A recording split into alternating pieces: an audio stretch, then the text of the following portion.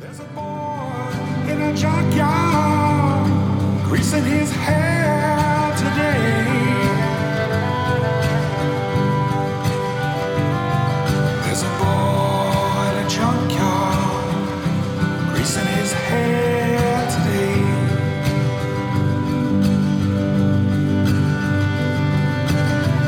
Blue suedes and velvet, ticket on that southern train.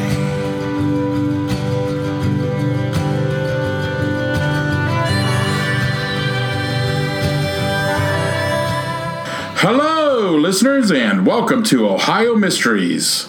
You're listening to a clip of Boy in a Churchyard by Mark Zonakis, a singer-songwriter from Columbus. Mark is our featured Ohio musical artist this week, so stick around to the end of the podcast. We'll tell you a little bit more about him and let you listen to that entire song. But right now, stoke that fire, campers. It's time for a new mystery.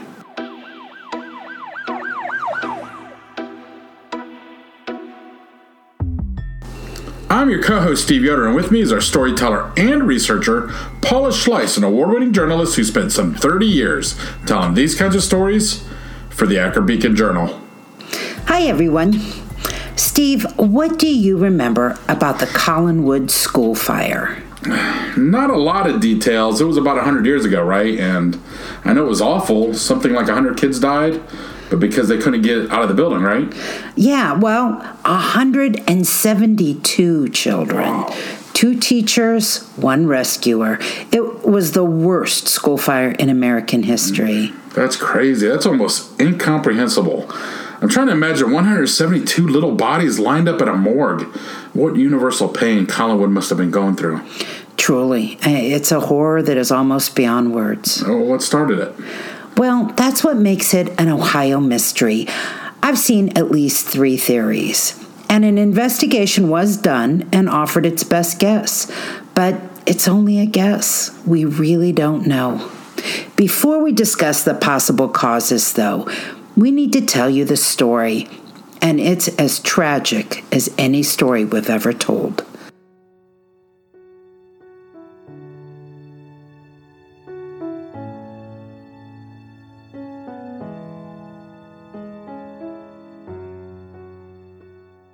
We're going back to March 4th, 1908, a typical winter day in Northeast Ohio, and a typical start to the school day at Lakeview Elementary on East 152nd Street in Collinwood.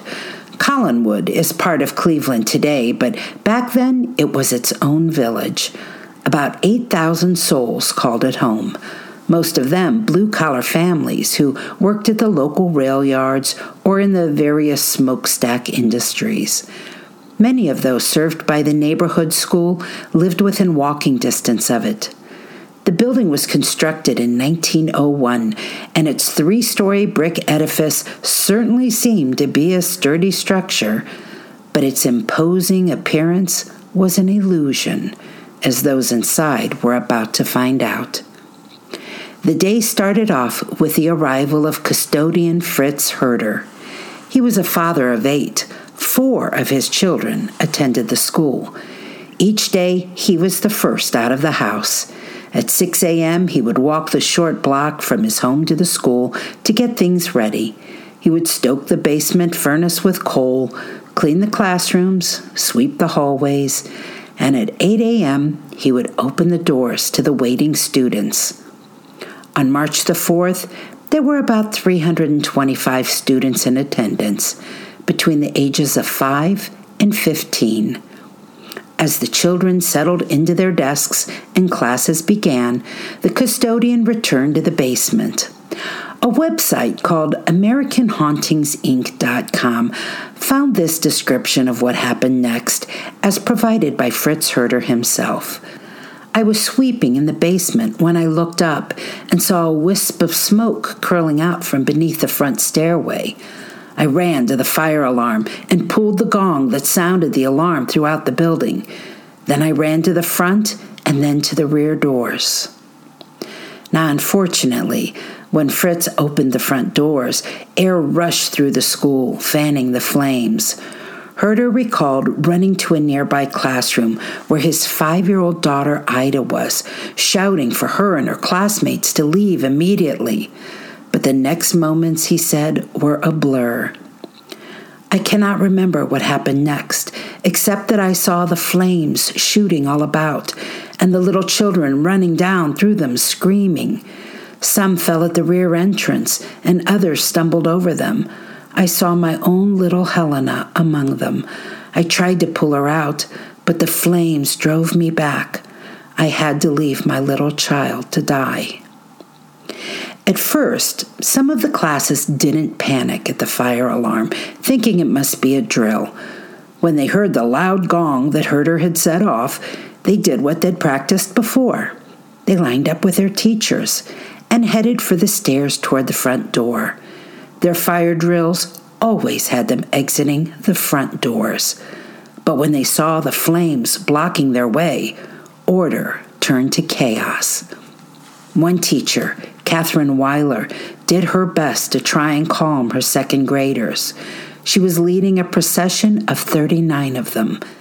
Ms. Weiler was the 25-year-old daughter of a German Methodist minister, raised to be firm but caring, and a commanding figure at all of 6 feet tall. When she and her pupils realized they couldn't leave through the front doors, her students, like so many others, instinctively turned and fled toward the rear door down another stairwell.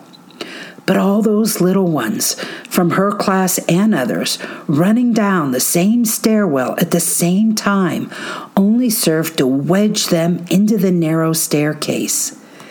Faced with a wall of flesh, later arriving children began climbing over the pile, but that only filled the space even tighter.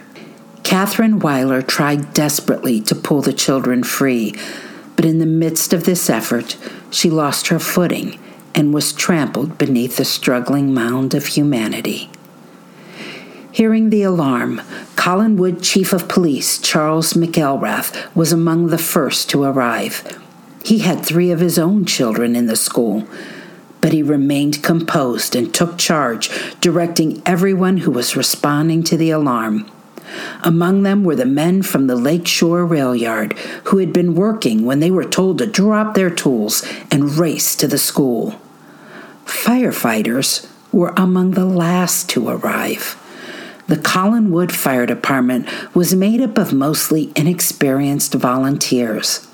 The horses that pulled their fire engine had to be rounded up from their pastures. When they got to the scene, their ladders couldn't reach the 3rd story, and the water stream from their old fire hoses couldn't even reach the 2nd floor. Leaks in the line were stopping them from building up enough water pressure. They'd also forgotten to load the axe, which would have aided in breaking open new exits. The firefighters were outmatched by the inferno. By now, hundreds of frantic parents were on hand. Mrs. Walter Kelly had 2 kids at Lakeview. She heard the alarm from her home and ran to the school. When she arrived, only one of the 2 facing doors at the back exit was open. She and another man tried frantically to open the other side to make more room for children to escape, but it was locked and wouldn't budge.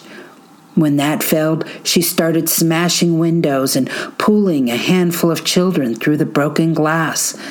But none of the children were hers. Hers would not make it out alive.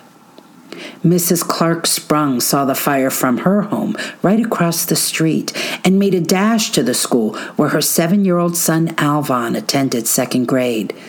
Incredibly, she spotted him in a 1st-floor window. She couldn't reach him, and she must have thought she had time because she rushed back across the street, fetched a ladder, and returned to where he was waiting. She climbed up and reached out for him, catching him by the hair, but his hair burned off in her hands, and the boy fell back into the flames. On the 3rd floor, teacher Laura Bodie started her pupils down the stairs, but when the flames blocked them, they returned to the 3rd floor. She broke out a window with a chair, climbed onto a fire escape, and began sending her children down as fast as they could go. Most made it, but 4 or 5 children, perhaps frightened by the height or the jump that they would need to take from the bottom of the fire escape, broke from the line and ran back inside, where they perished. Many children were jumping from upper floor windows. Some survived, many did not. 9-year-old Niles Thompson took the leap from a second-floor window, and he made it. He frantically ran among the classmates assembled outside, looking for his little brother Thomas. When he couldn't find Thomas, he ran back inside to try and get him. They both died. Little Marie Whitman had luck on her side. The little girl ran through the smoke-filled halls till she found her little brother, then managed to drag him to a window from which they both leapt and lived. Fritz Herder, the custodian, stayed in the building, tossing children from the windows. He fled the building shortly before the interior collapsed. 2 of Police Chief McElrath's children made it out, 7-year-old Benson and 9-year-old Viola May, whose hair had been completely burned off. But his oldest son, 10-year-old Hugh, didn't make it. Witnesses said Hugh was helping a number of children down a fire escape. When some thought the jump to the grass was too long, they ran back into the building. Hugh ran after them and disappeared behind a wall of smoke from which he never returned. Throughout all of this, people were continuing to work at getting both sides of the rear door to open. And when they finally did, a tangle of children fell through the opening. Rescuers tried pulling individuals from the pile, but couldn't free many of them before the entire opening was engulfed in flames. The rescuers were forced to watch as the children were overtaken. At the front door, rescuers found another horrifying scene, a wall of children who tried to make it through. Almost all were dead, but not all. Wallace Upton saw his 10-year-old daughter at the bottom of the pile, and while she was burned, she was still alive. He fought to pull her free, but couldn't budge her. The flames were burning his own clothes away. People saw the hopelessness of it and tried to pull him back, but he fought to stay near his girl until it was clear she was dead. Then he lingered on the school grounds for hours, dazed and refusing medical attention. Mrs. John Phyllis had found her 15-year-old daughter, Jenny, wedged into the pile at the rear stairwell. She tugged at her. "Oh, Jenny, please come out," she begged as she pulled. Jenny could only look at her and say, "It's no use, Ma. I've got to die." Mrs. Phyllis and her daughter became resigned to her fate. The mother stayed with Jenny and held her hands. They talked for some minutes as the fire got closer. One flame licked at Jenny's hair, and Mrs. Phyllis stroked the daughter's hair to put it out. "Oh, thank you, Ma," Jenny said. It was her last words. The fire roared forward. Neighbors pulled Mrs. Phyllis away. Reportedly, her hand was burned to a stump. 12-year-old Glenn Sanderson died in full view of a large crowd. I'm not sure how this was so visible, but news reports said witnesses watched him on the 3rd floor, where there was a school auditorium with a number of pieces of scenery.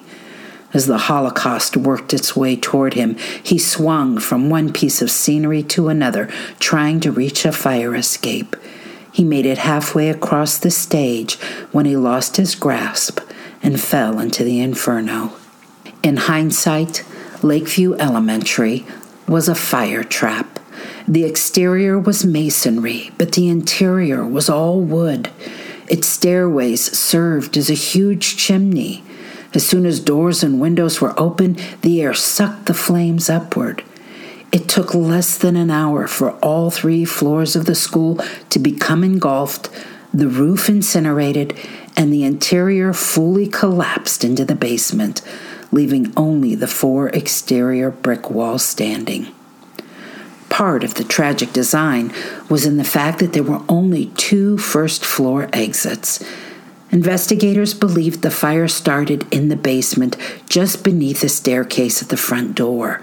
That meant the double doors in the back, one of which was locked, were the only means of escape, with nearly 350 people racing for it at the same time. There was a rumor after the fire that has lingered into modern times. A deputy state fire marshal had told a reporter the doors only opened inward, and that the students were trapped because in their panic they pushed against the door and couldn't back up enough to open it. This was wrong. The doors opened outward. The problem was getting to the doors. As I said, fire blocked the front, and most of the children couldn't reach the rear because they'd become wedged into the stairwell.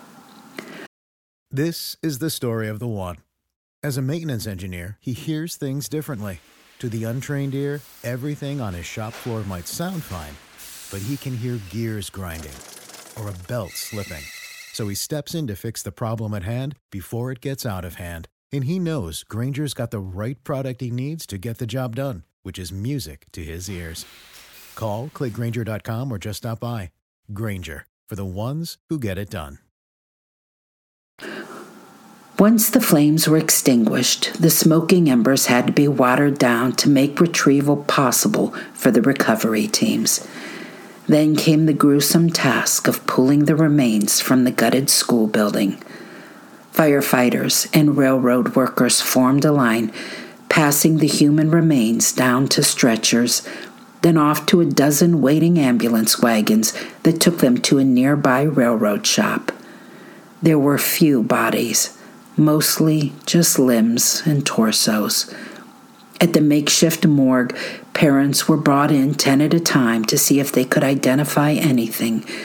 Parents wailed or passed out as they recognized a shoe or a piece of cloth as belonging to their loved one. 15-year-old Irene Davis was identified when her little sister pointed out a fragment of her skirt. The final count was incomprehensible. 172 children, 2 teachers, Catherine Weiler and Grace Fisk, and a rescuer. John Krajniak was one of the first responders. He was last seen running into the building, and nobody realized he'd never run back out until his body was pulled from the rubble. The funerals began Friday, March the 6th, the first being held for Alma Gilbert, a 10-year-old girl who was one of the first recovered from the ruins. For the next 3 days, the funerals averaged 4 every hour, sunrise to sunset.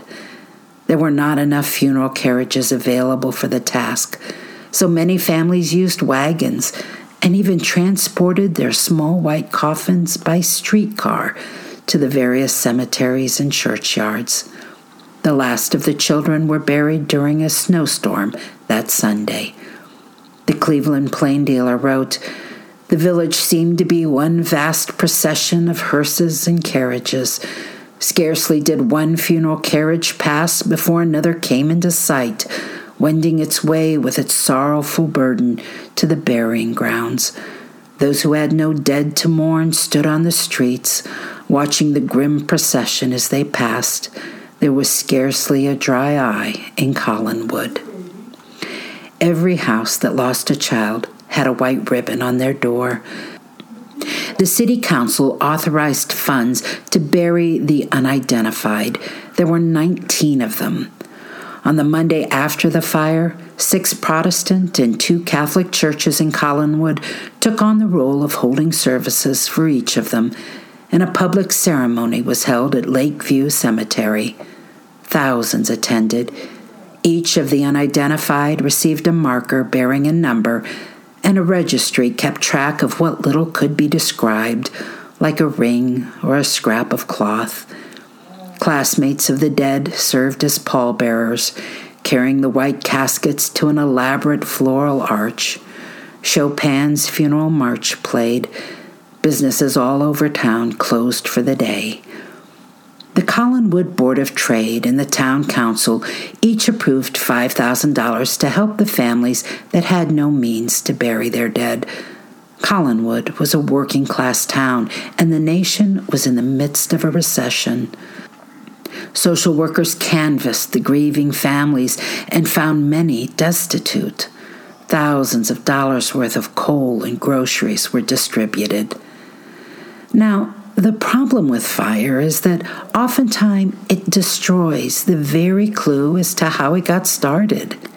As investigators tried to piece together the puzzle from the rubble, whispers and rumors rumbled among the townspeople and grieving parents. With no evidence at all, the blame was first laid at the doorstep of Fritz Herder, the school's custodian, and the one adult with access to fire. They assumed that, since he tended the furnace, he must be to blame. The day of the fire, nearly 500 people gathered outside his home. Police were called to protect him. On the second day, when the Herder family emerged from the house with 3 small coffins bearing the remains of his own children, hearts softened. He'd lost Ida, Helena, and his son Walter. Other theories circulated. One was that girls had once been caught smoking in a basement closet near flammable materials. Were they down there that morning? Then a third theory. The coroner, T.A. Burke, held an inquest, and the state deputy fire marshal suggested it could have been a design flaw. Heating pipes ran just inches from wooden joists. The overworked furnace could have ignited the exposed dry wood in the boiler room. In the end, because no cause could be certain, no blame was leveled. The inquest found no one legally accountable. Many parents condemned the report, the speed at which it was issued, and its failure to hold the school board, the architects, the custodian, or anyone responsible. J.H. Morgan, Ohio's chief inspector of public buildings, said in his report to the governor, "The cause of the fire cannot be determined. Many believe it originated from the heating system or the boilers, but proof has been offered to the contrary." Not surprisingly, the Collinwood fire affected school districts. Actually, public buildings of all kinds and all over the country. Cleveland began to install iron staircases, concrete floors, fireproof coverings for pipes. They moved doors to make sure they were unobstructed and in a direct and open route to the staircase. State laws were passed everywhere requiring enclosed stairwells and special door latches. And due to that early and incorrect rumor that persisted about the school's doors not opening outward, communities reviewed their own doors and corrected that issue where needed. Other things that needed done did not come about so easily. Collinwood needed a new school. Because of the recession and tight budgets, the school board made plans to build it on the site of the old. Grieving parents were horrified, some even filing lawsuits to prevent it. Families couldn't imagine the idea of sending younger brothers and sisters to the school grounds that contained ashes of their siblings. One parent, Robert School, whose son Edward had died in the fire, said, "If the board persists in building on the old site, the people of North Collinwood will call upon it with shotguns." But a school had to be built, and a compromise was found. The new building, which was called Memorial Elementary, would be built on the adjacent lot. To ease the cost to the local school district, the state of Ohio bought the lot where the original foundation was, and 2 years after the fire, in 1910, it was turned into a memorial park featuring gardens, fountains, and gravel walkways. The new school was built to be as fireproof as possible. It was only 2 stories high, and each of the 14 classrooms had direct access to an outside exit. Two other significant things happened in 1910. On October 22nd, a large memorial to the Collinwood fire's victims was dedicated at Lakeview Cemetery. It was funded, in part, by a movement that asked children in the Cleveland area to donate 1 penny. Soon, envelopes containing pennies started arriving from schools all over the country. 1910 was also the year that Collinwood voted to merge with Cleveland. The village was no more. The custodian, Fritz Herder, continued working for the school system until he retired at the age of 70. He rarely spoke of the fire and passed away at the age of 96. The last survivor of the fire died in 1991.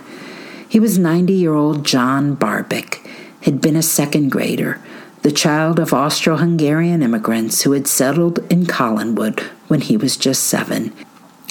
His teacher had been able to lead her students out the front door before flames blocked others from exiting that way. The new Memorial Elementary served Cleveland for 60 years before it was closed in 1970. It remained abandoned for decades and was demolished in 2004. I keep thinking to that moment where the mother's holding the child's hand and talking to her through the flames. I mean, I think I'm just going to go home and hug my kids tonight. You know, I teared up a few times writing this one. Those parents, I bet there wasn't a day the rest of their lives they didn't think of what they'd seen. I mean, all I did was read about it, and I don't think I've had a day since I've done that research that I haven't thought about it. Oh. Well, Collinwood, that was named after that guy we did an episode on, right? Yeah, good point. Collinwood was named for Charles Collins. He was a train bridge designer, and he has his own Ohio mystery story because of his own mysterious death following a massive train tragedy in Ashtabula. If you go to OhioMysteries.com, click on the episode list, just scroll down to episode 26, and you'll be able to continue your education of all things related to Collinwood. And that's it for tonight, listeners. For photos, news, clippings, and more on this and every episode, hop on over to our website, OhioMysteries.com. Now, more about our featured Ohio musical artist of the night. Mark Zonakis is a folk music artist born and raised in Columbus. His music is soothing and soulful and touches the heart with a unique style and dreamlike soundscapes. He has released 3 studio albums, including one this past fall called My Heart. My Heart is the single off that one and worth finding and listening to, but we picked to share with you Boy in a Churchyard. I just loved the vibe with the mixture of his guitar and harmonica. Now, if you're in the area of Franklin and Fairfield counties, you can watch Mark perform in person at Combustion Brewery. That's in Pickerington on December the 10th. Go check him out. So here's another version of Boy in a Churchyard by Mark Zonakis. Turn up the volume, enjoy, and we'll meet you back here next week for another episode of Ohio Mysteries. There's a boy in a churchyard, shaking his soul today. There's a boy in a churchyard, shaking his soul today.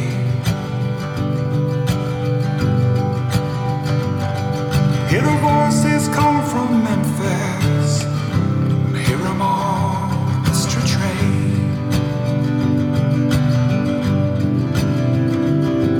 There's a boy with a guitar, strumming them demons away.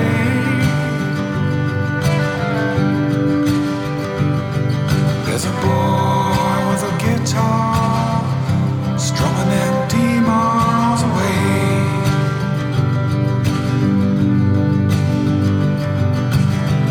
People call him crazy, Mama said just wait another day.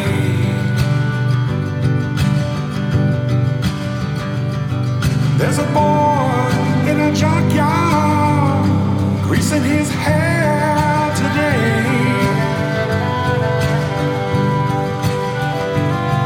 There's a boy in a junkyard, greasing his hair today.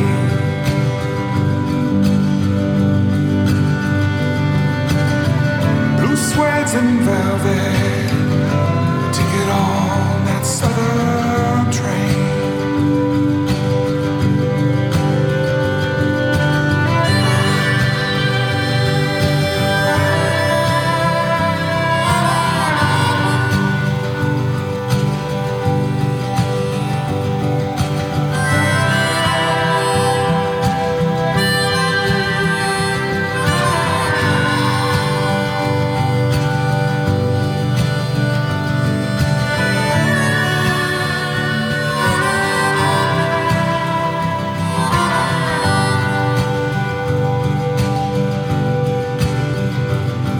And the girls come around like wildfire, calling his name. Yeah, the girls come around like wildfire, calling his name. Give a wink and a smile and a little shout out of kindness. The boy was a king.